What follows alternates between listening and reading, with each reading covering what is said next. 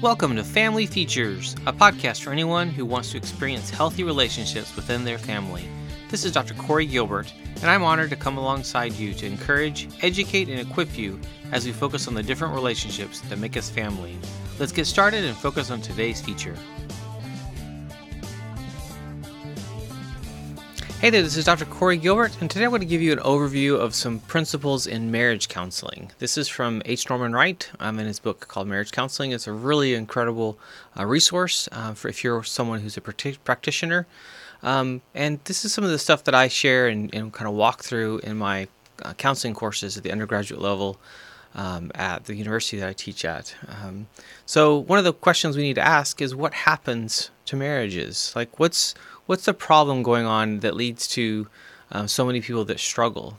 Now, before we even enter that, one of the things I want to kind of a caveat is we tend to assume that 50% of marriages fail because we've been told that, and because a lot of the stats that have just been shared for years say that, and that's not true. There's a lot more hope for healthy marriages. But when marriages are struggling, that's a real problem, and people tend to get really stuck.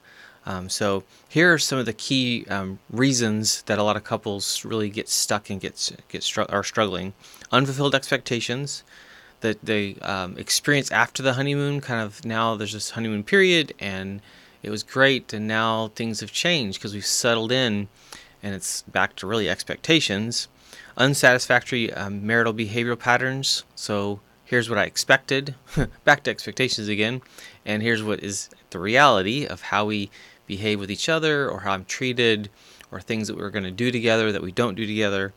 And the marital satisfaction fluctuates during the family life cycle. That's huge.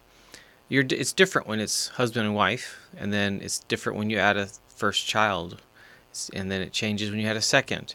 Or if you're getting married and you're all of a sudden a step-parent, that's going to be a completely different ball game and relationship.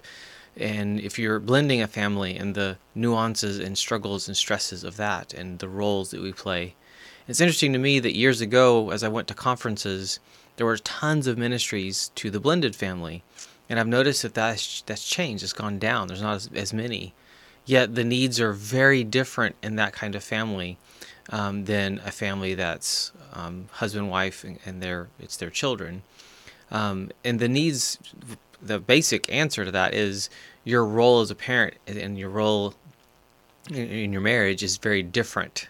It's a different set of rules of how you parent someone else's child when you're not the biological parent, because they will play that "you're not my parent" card. And then the absolute importance of the executive team, the mom and dad, being a team and being of one mind in a sense, so getting on the same page and staying on that is even more critical in a blended family, so that there's some mitigating of some of those struggles. Now I'm going to show you this list. So what do we do? And think about these issues.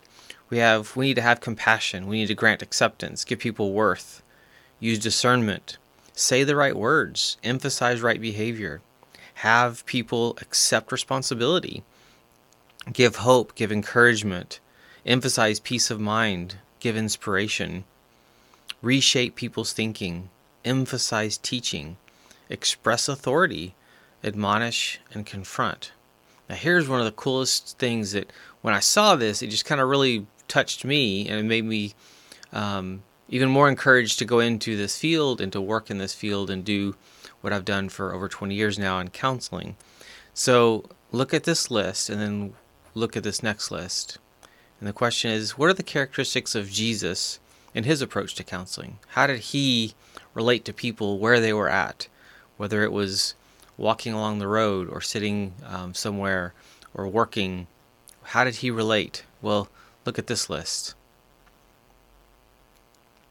See the similarity? This is what he did. He had compassion. He granted acceptance. He gave people worth. He used discernment. He said the right words, and boy, he knew he could. Emphasize right behavior. He didn't accept wrong behavior. He emphasized the right behavior. Have people accept responsibility. That's imperative. He gave hope. He gave encouragement. emphasized peace of mind, gave inspiration. He helped reshape people's thinking, which is a big one. He emphasized teaching, expressed authority, and admonished and confronted. This is what we need to do. This is what we all need to do. This is how we need to approach our spouses, our kids, those we work with, maybe our subordinates at work or those we work with. But this, for me personally, really grabbed me as to who should I be? Well, these things. How should I relate to my clients or anyone that I work with or do life with like this? So the factors in effectiveness. And this is another list. You'll see it.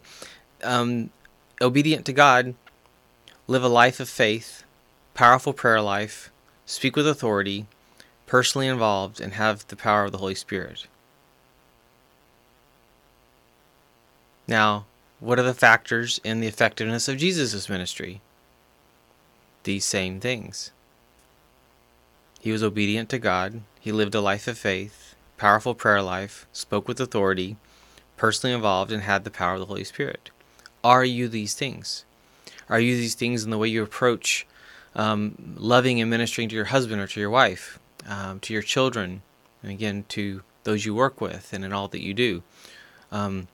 Yes, the context that I come from is that of a counselor, as a professor, as a author, as a speaker, and those are professionally, but as a dad, as a husband for me, am I doing these things? Am I obedient to God? Am I living a life of faith? How's my prayer life? Can I speak with authority? And sometimes we misinterpret that with volume or with force, if you will. And personally involved, it's really hard to speak into people's lives if I'm not personally involved. And do I have the power of the Holy Spirit? Am I trusting? Am I relying on? Am I leaning on the Holy Spirit? So here are some biblical principles of counseling. Rely upon the power and wisdom of God. Listen. Know when to speak and when to be quiet. Show genuine interest and love. Time it right. This is a big one. We need to be careful about just saying what's true and be able to be discerning as to when and how, and be careful with that. Keep confidences. Say the right words in the right manner. That's a tough one. Give proper advice. And that's dangerous because we're supposed to not give advice, but yet we are. In the way that we interact, we're giving ideas and brainstorming. And so being careful as to what we're suggesting or what we're even implying.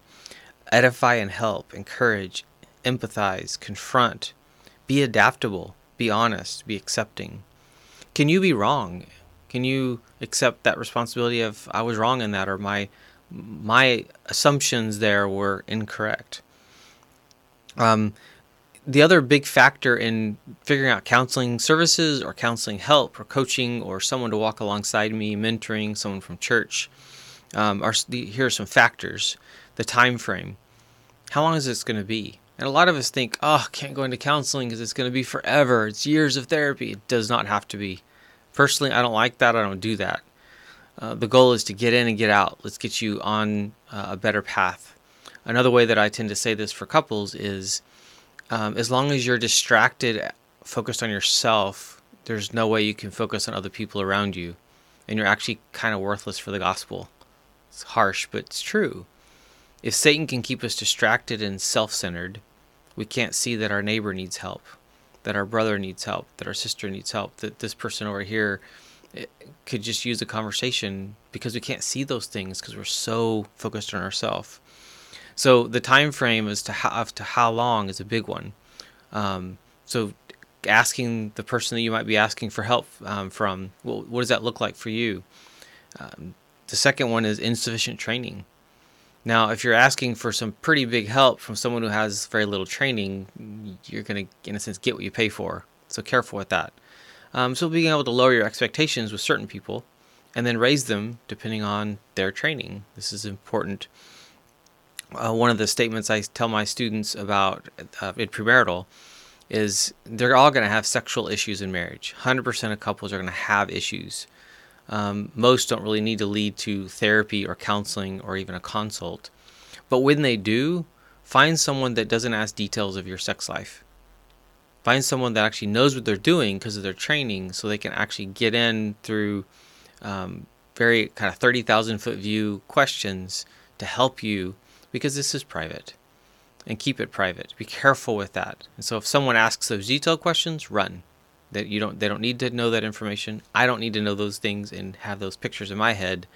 And so that's an important one. Sometimes it's just the wrong match. You go see a person for some help, a pastor, a counselor, you hire a coach, and you just don't click, and that's okay. I actually have it in my paperwork where it says if we're not a right fit, please don't say you tried counseling. Go find someone that you're the right fit with. Because when you find that person that you're the right fit with, man, a lot of great work can happen, and a lot of great change. And there's 4 kinds of sessions. There's together, separate, group, or a combination of these. Different people will do different things. I love to go in home and sit in your home and work with you as a whole family, if that's available, or the couple. And then one-on-ones in my office is great. I don't tend to go in home. I don't go in home if it's obviously just a wife, unless he's there in the house. But that's what I do. And everyone's got a different way that they do counseling. And what are your expectations with this? Sometimes it's a group setting, so you're doing it more in a group, like multiple couples. But others do it different. And then there's this last one of individual counseling. Sometimes we just need a tweak. We need some help. We need some kick in the pants. We need something, or we're dealing with our own, maybe some past stuff.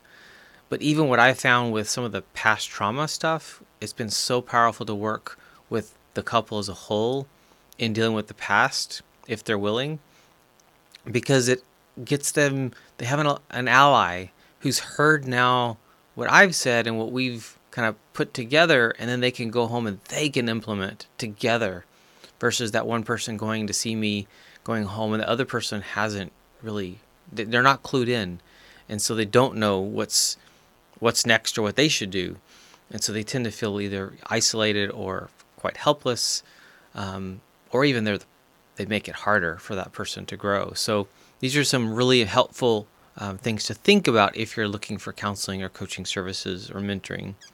So here's a statement that's really powerful from H. Norman Wright. Remember, none of us will help every couple who comes to us. It would be dangerous to use statistics of how many couples we've helped who don't divorce as a criteria for counseling success. So I do this a lot. I get very critical when I have couples I work with who decide to divorce. I feel like a miserable failure because I take it very personally when they go down that road. Yet I also don't know what God's doing in their life, and I don't understand some of the nuances of what else is happening, and I don't see divorce as an option. Yet at the same time, I also know God works through those difficult seasons and those difficult times and decisions that maybe later I end up regretting, but seemed like the best at the time. Or later I realize it was exactly what I needed to do. That's a difficult one for me theologically, as well as just in the moment working with someone. So divorce, is it an option? My opinion is no. Is protecting yourself from harm? Absolutely. So don't hear me say that you stay when there's potential harm. That's not the case. But it worries me that we just always jump to, okay, fine, I'm done, and we leave. And here's an interesting statement. Couples with severe problems usually require more sessions and usually improve less than couples with less severe difficulties. But what is a severe difficulty? What's crazy is, in my experience, I've had more success with couples who've had affairs than I've had at times with couples who just had serious personality differences and just couldn't seem to let go of these little things. So sometimes it's the bigger things that are small, because I can just choose to forgive and trek forward.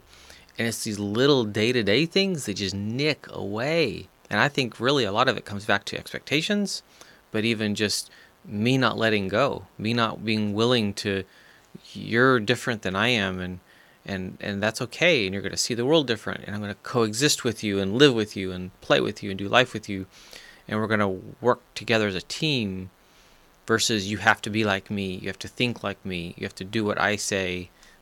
That gets toxic. So that environment's really, really important.